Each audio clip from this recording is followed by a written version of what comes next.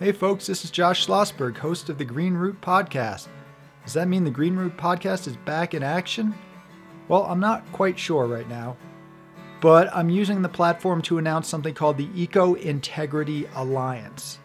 For folks who had been following the Green Root Podcast, you'll know that I would talk a lot about the idea of uniting the, quote, alternative environmental movement. So there are a lot of lone wolves doing great work out there, holding the hard line, doing what needs to be done, saying what needs to be said, but we're all scattered. We're all scattered across the country, and we need to unite in order to stand a chance against the mainstream environmental movement, which, while it's done a lot of good, many of us now believe is doing more harm than good because it's unwilling to really go to the root of the issues. And I spent a year on the Green Root Podcast delving more into those roots and talking to different folks who I believed were really great, strong members of this alternative environmental movement. Well, over the last year, been meeting with some folks for every month, and we created a steering committee, and we have officially launched something called the Eco Integrity Alliance. And what I'm going to do on this episode of the podcast is just go through a little bit of what's on our website, which is eco-integrityalliance.org. And I may be doing future episodes on some of the campaigns, or maybe talking with some of the steering committee members, and then maybe even members themselves as we open it up to larger national membership. So for folks who are interested in being a part of this, check out the website. You can contact us now or later once we open up membership. Not sure when that's going to happen, maybe in the next month, definitely by the spring. And we do hope to have folks involved. And membership is for organizations. It's just for individuals. We'll also have supporters, so you don't even have to do anything if you don't want to. You can be a supporter, and if you do want to be engaged, there are ways to do that. So I'm going to the website right now, and we have the header, Eco Integrity Alliance, Uniting the Alternative Environmental Movement. You can go to Mission and Vision. So this is the mission and vision the steering committee has come up with, and I'll talk about who's on the steering committee in a second. So our mission is to unite the alternative environmental movement under a big tent of ecological integrity through common campaigns of mutual support. So there's a lot there, but let's go through each of those pieces. The alternative environmental movement I already discussed. That's the best name we have for it right now. If you have better suggestion, we can switch that. But so under this big tent of ecological integrity. So ecology is the centerpiece of all of this, and anything that ignores the ecology is just politics or propaganda or nonsense. So we want to have that. And then this concept of integrity. So the idea of something being integral, integrated, all of the pieces, that's what an ecosystem is.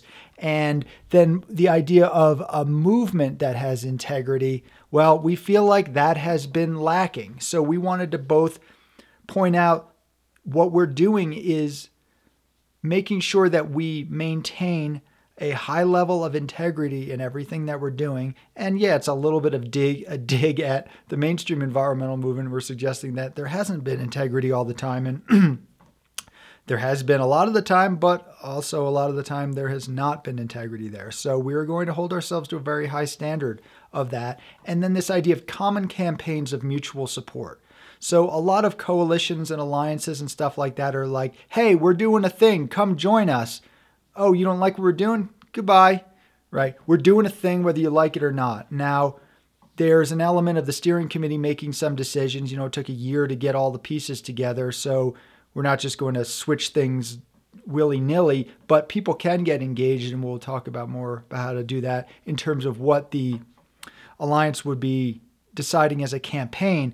So it's not just us doing a campaign and trying to get support. Now, that is part of it. But the other piece, and we feel like this might be the piece that's been missing from all of these alliances and from the environmental movement, is we're finding what people are already doing, their strengths, and we are making webs. We're making it all tie together. We're connecting those threads in a way that it's these lone wolves becoming a herd. So that's a nice way of combining all my analogies into something that doesn't make sense. But this idea of mutual support. So if there is somebody who is in Idaho working on a particular forest protection campaign, we are going to feed into that as much as expecting feeding back into the larger entity. So it's going to go both ways, and we're coming up with some concepts of how to keep track of all of that. But for right now, that's just the general concept. We have looked into this idea of time banking,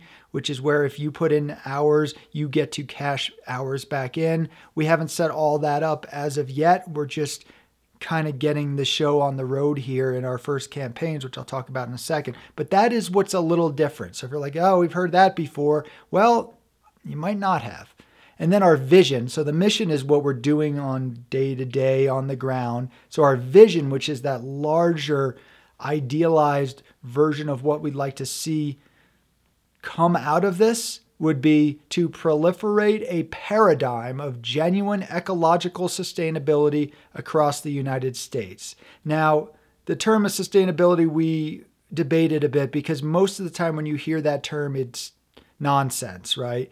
But we're talking about genuine ecological sustainability. The concept of sustaining something indefinitely or as long as possible is a valid one. Just because it's been co-opted doesn't mean it's no longer valid. We're taking back the word in terms of our vision. So, and we are focused on the United States right now. So we're realizing we have to do this country by country. We should have a worldwide version of this. If you're in another country and you want to start something up, please do. We would love to link up with you and at some point make this global, but we've got to start here in the US where, well, at least where I am and these other folks are.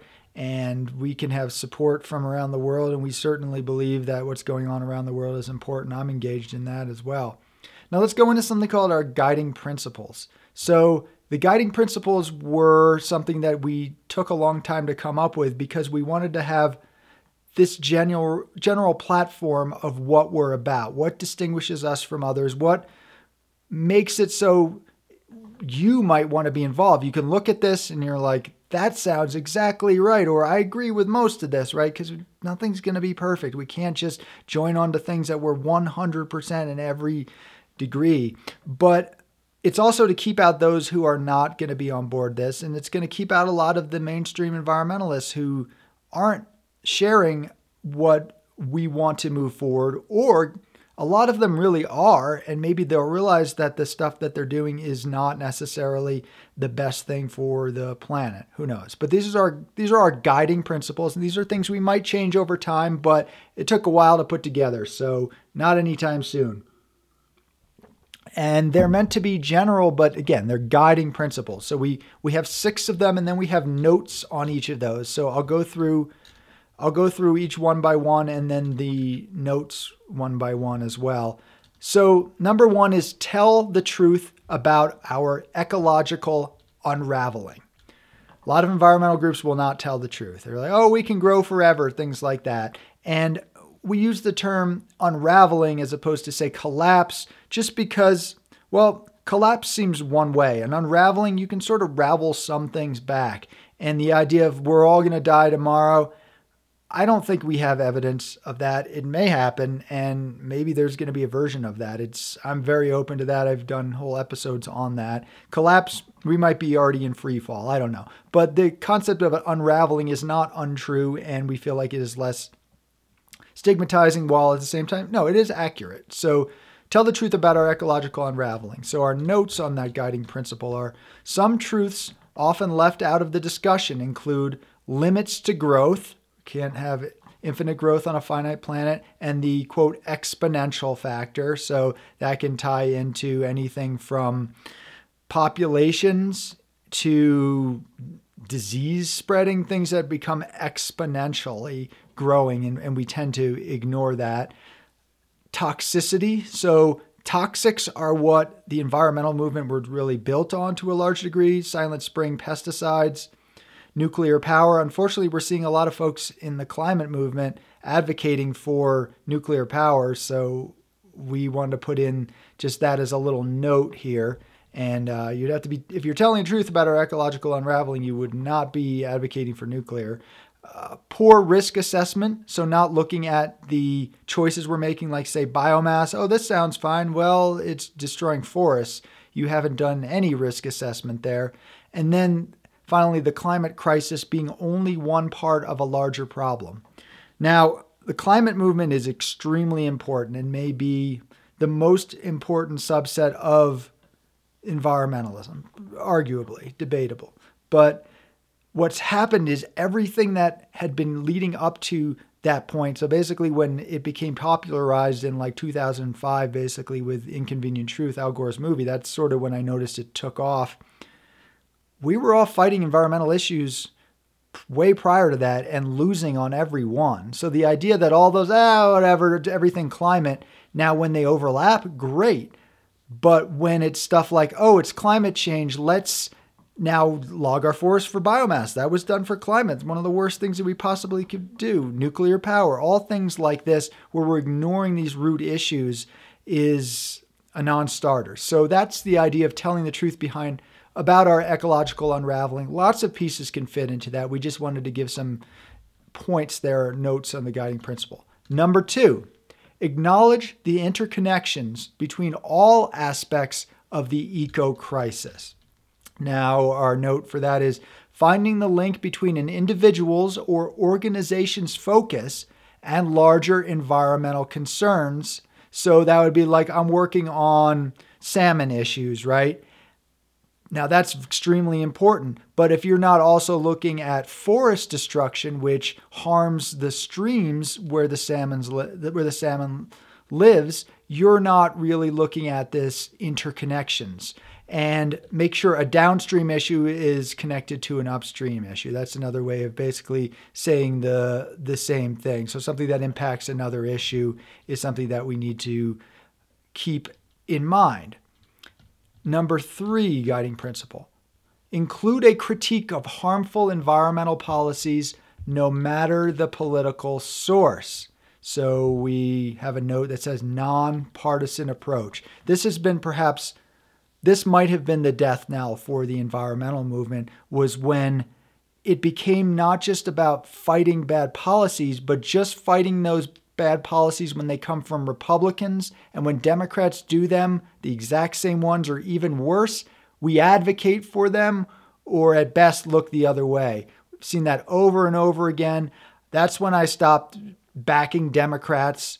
I never backed Republicans, but I stopped backing Democrats when I realized that Democrats were advocating for some of the most logging in national forests of even more than Republicans. And remember that a lot of our very strong environmental policy was even put in place during Nixon, who is a Republican. So clearly Republicans these days are pretty bad, the worst on an environment, but Democrats aren't much better, is the honest truth. And if a Democrat does something worthwhile to support, of course we'll support that. And they're the ones we're hoping will do something. But having this idea of just letting it slide because they're a Democrat, no, we can't do that anymore. And it's like, well, what if a Republican gets in? Well, when the policies are the exact same, it doesn't even matter.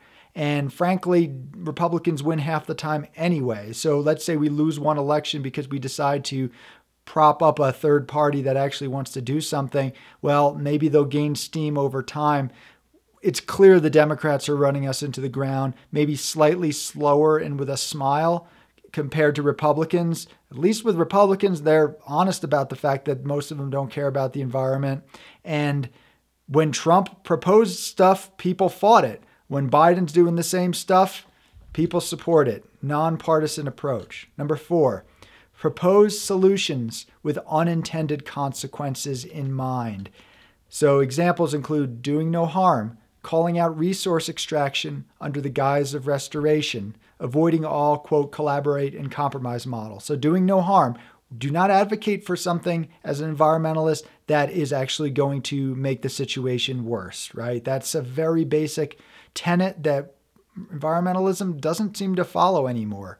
Calling out resource extraction under the guise of restoration. We're seeing a lot of stuff. Oh, we're helping the forest. It's for to improve the forest stands and to help around wildfire. No, it's not. It's just logging, and you're lying. So making sure we point that out in this collaborate and compromise model. So we have that in quotes. It doesn't mean that we can't collaborate with groups. We can't work together. We have to.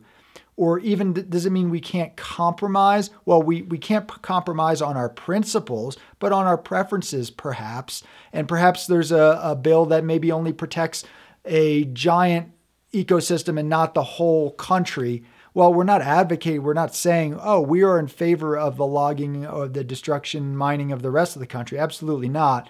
We're compromising in one step at a time of growing this land protection. So that's the way I look at that, at least. Number 5, guiding principle of 6. Number 5 is demonstrate the link between the eco-crisis within social, political, and economic spheres. So we have for the notes, for example, scarcity exacerbating social, political, and economic strife. So when we have environmental issues such as water shortages, that's going to tie into social issues such as oppression of certain poor people or maybe indigenous people. There's political context to it and then economic context to it. How multinational corporations tie in, the military-industrial complex, social justice, racism, other forms of harmful discrimination. All of that is under number 5. 6, explore and seek to understand why humanity and its institutions exploit and overconsume nature, and how finding deeper meaning in life may help alleviate this. I know that's pretty big, right? But we feel like if we don't look at why we humans are destroying the planet, however you want to put it, why our institutions are, but how we feed into those institutions, we're not going to get to the bottom of any of this. The mainstream environmental movement is just like, plug in this magic source and we're good. It's like, no, that's never worked. That will never work. So the notes on this are questioning our internalized societal paradigms and being willing to change them. So we're like, oh, the idea of we need to amass money in order to be a decent human being, to be seen as respected, we have to be wealthy. Well, maybe we can question that. Acknowledging the biological drives of humans without falling for biological determinism. So the idea of like, well, maybe there is a part of us that is inborn where we want to hoard things, right, against the long winter. That doesn't mean we always have to do it. We have to acknowledge it to be like, whoa, I keep thinking I need more and more. Do I really need a third car? Do I need this bigger house? It is a biological drive as well as a societal push. It's both of those. And those who say, well, you're just saying that if we have that drive that it's okay. No. No. Pursuing a culture of, quote, enoughness while acknowledging that some people without access to resources might not be there yet. So maybe if some of us are acknowledging, hey, I don't need a Lamborghini.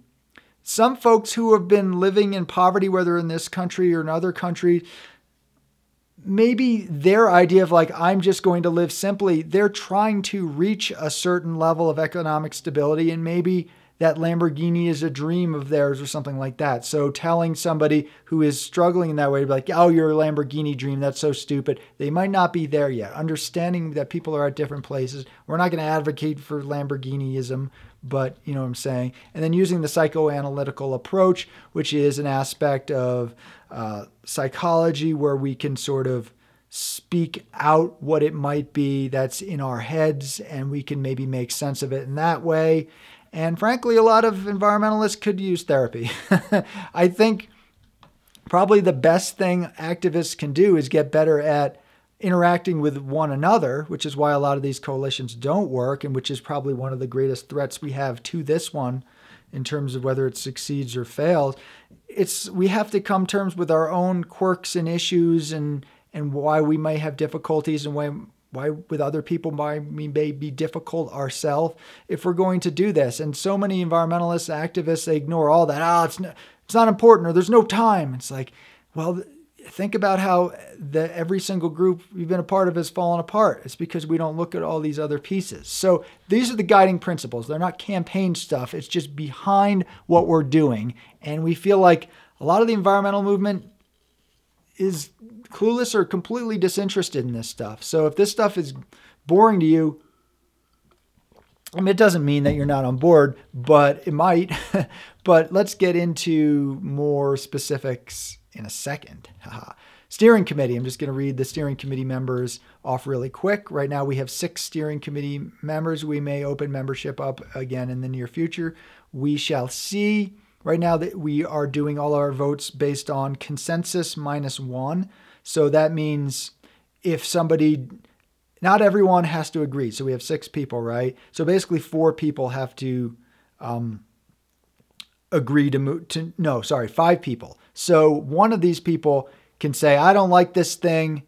And if the rest of the 5 say, well, sorry, we do, then it still moves forward, right? Because sometimes we each have our individual quirks. And if just one of the people want to stop something, that can derail a lot of stuff, although we all trust each other here. Still, that's human psychology that comes up. But if instead we put in that safe aspect of, well, all you have to do is convince one other steering committee member that this might be an issue, then you can block a thing. And of course, we're still going to listen to that one person and weigh their argument. But that's kind of what we have in place. And we may be doing a thing where membership outside the steering committee, that all counts as one vote as well. So basically, we might have, let's say there's a thing that we're debating, and then we want to say, well, we want folks to vote on this here outside the steering committee. And then let's say you're a member of the Eco Integrity Alliance,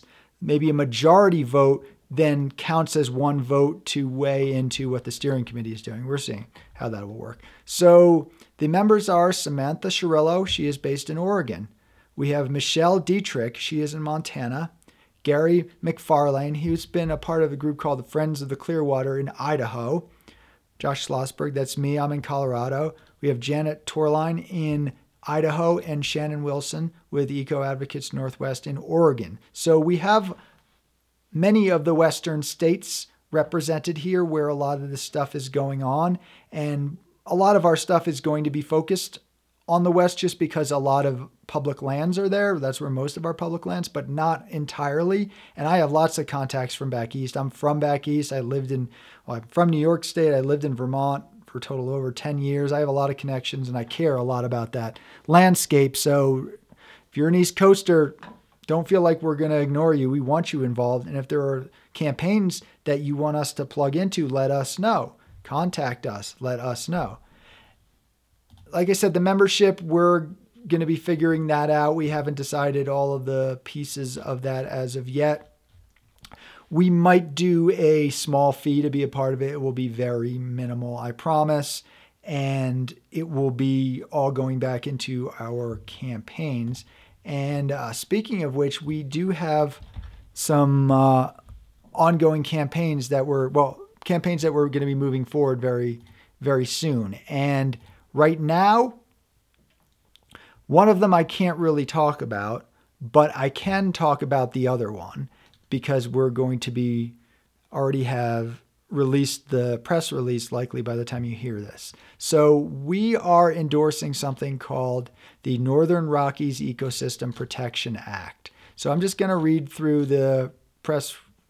No, I'm actually not going to because I will probably be doing a whole other episode on this, but let's just say it is I'll read the first paragraph. Eco Integrity Alliance, a new coalition of U.S. environmentalists uniting the alternative environmental movement, endorses Northern Rockies Ecosystem Protection Act, or NREPA, N-R-E-P-A, a bill encompassing nearly 20 million acres across Idaho, Montana, Washington, Oregon, and Wyoming, creating biological zones to connect new and existing wilderness and roadless areas. So that is the first thing that we are plugging into somebody else's thing. So this is the way it's going to go back and forth. This has been ongoing for many years.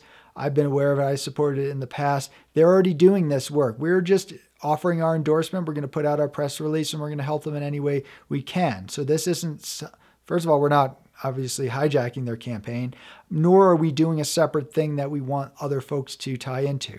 We're seeing what people are already doing and we're finding ways that we can dovetail with what they're doing. And so that's one of our first campaigns that we're engaging in, and it is up at eco-integrityalliance.org. And that's all I'm going to get into. You can contact us. You can go to eco-integrityalliance.org and there's a contact form. You can also email this. For right now, I'm staffing the emails.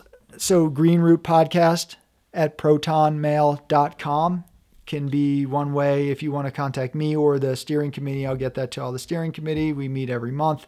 So that's the gist of it. Check out our stuff. We're probably going to have a social media presence. I might be converting over Green Root Podcast, Facebook, and Twitter to this Eco Integrity Alliance, or maybe I'll keep them separate. I don't know. We'll probably be doing more. Well, definitely doing one more episode on NAREPA and Northern Rockies Ecosystem Protection Act, and then hopefully more as time goes along. Maybe we'll get to meet some of the other steering committee members and stuff like that. So I really, as always, appreciate your support. I really appreciated all you folks tuning into the Green Root Podcast. And basically, if you listen to this and like this, please share it, right? The part of the reason why I discontinued the Green Root Podcast is while we were getting a fair amount of listenership, it was limited and plateauing, and I felt like there were things that I could do that are better use of my time. So if you care about this and you want to keep this stuff going, it's up to you all. I'm counting on you folks to help get the word out, to reach other folks. So share this episode on social media, share it however you can if you have a newsletter or whatever, and get engaged with Eco Integrity Alliance, whether you're an individual, whether you have a group, whether your group is just you with the name you made up, or it's a larger entity. Let us know. We would love to plug into what you're doing and hope you plug into what we're doing, because it's all the same thing.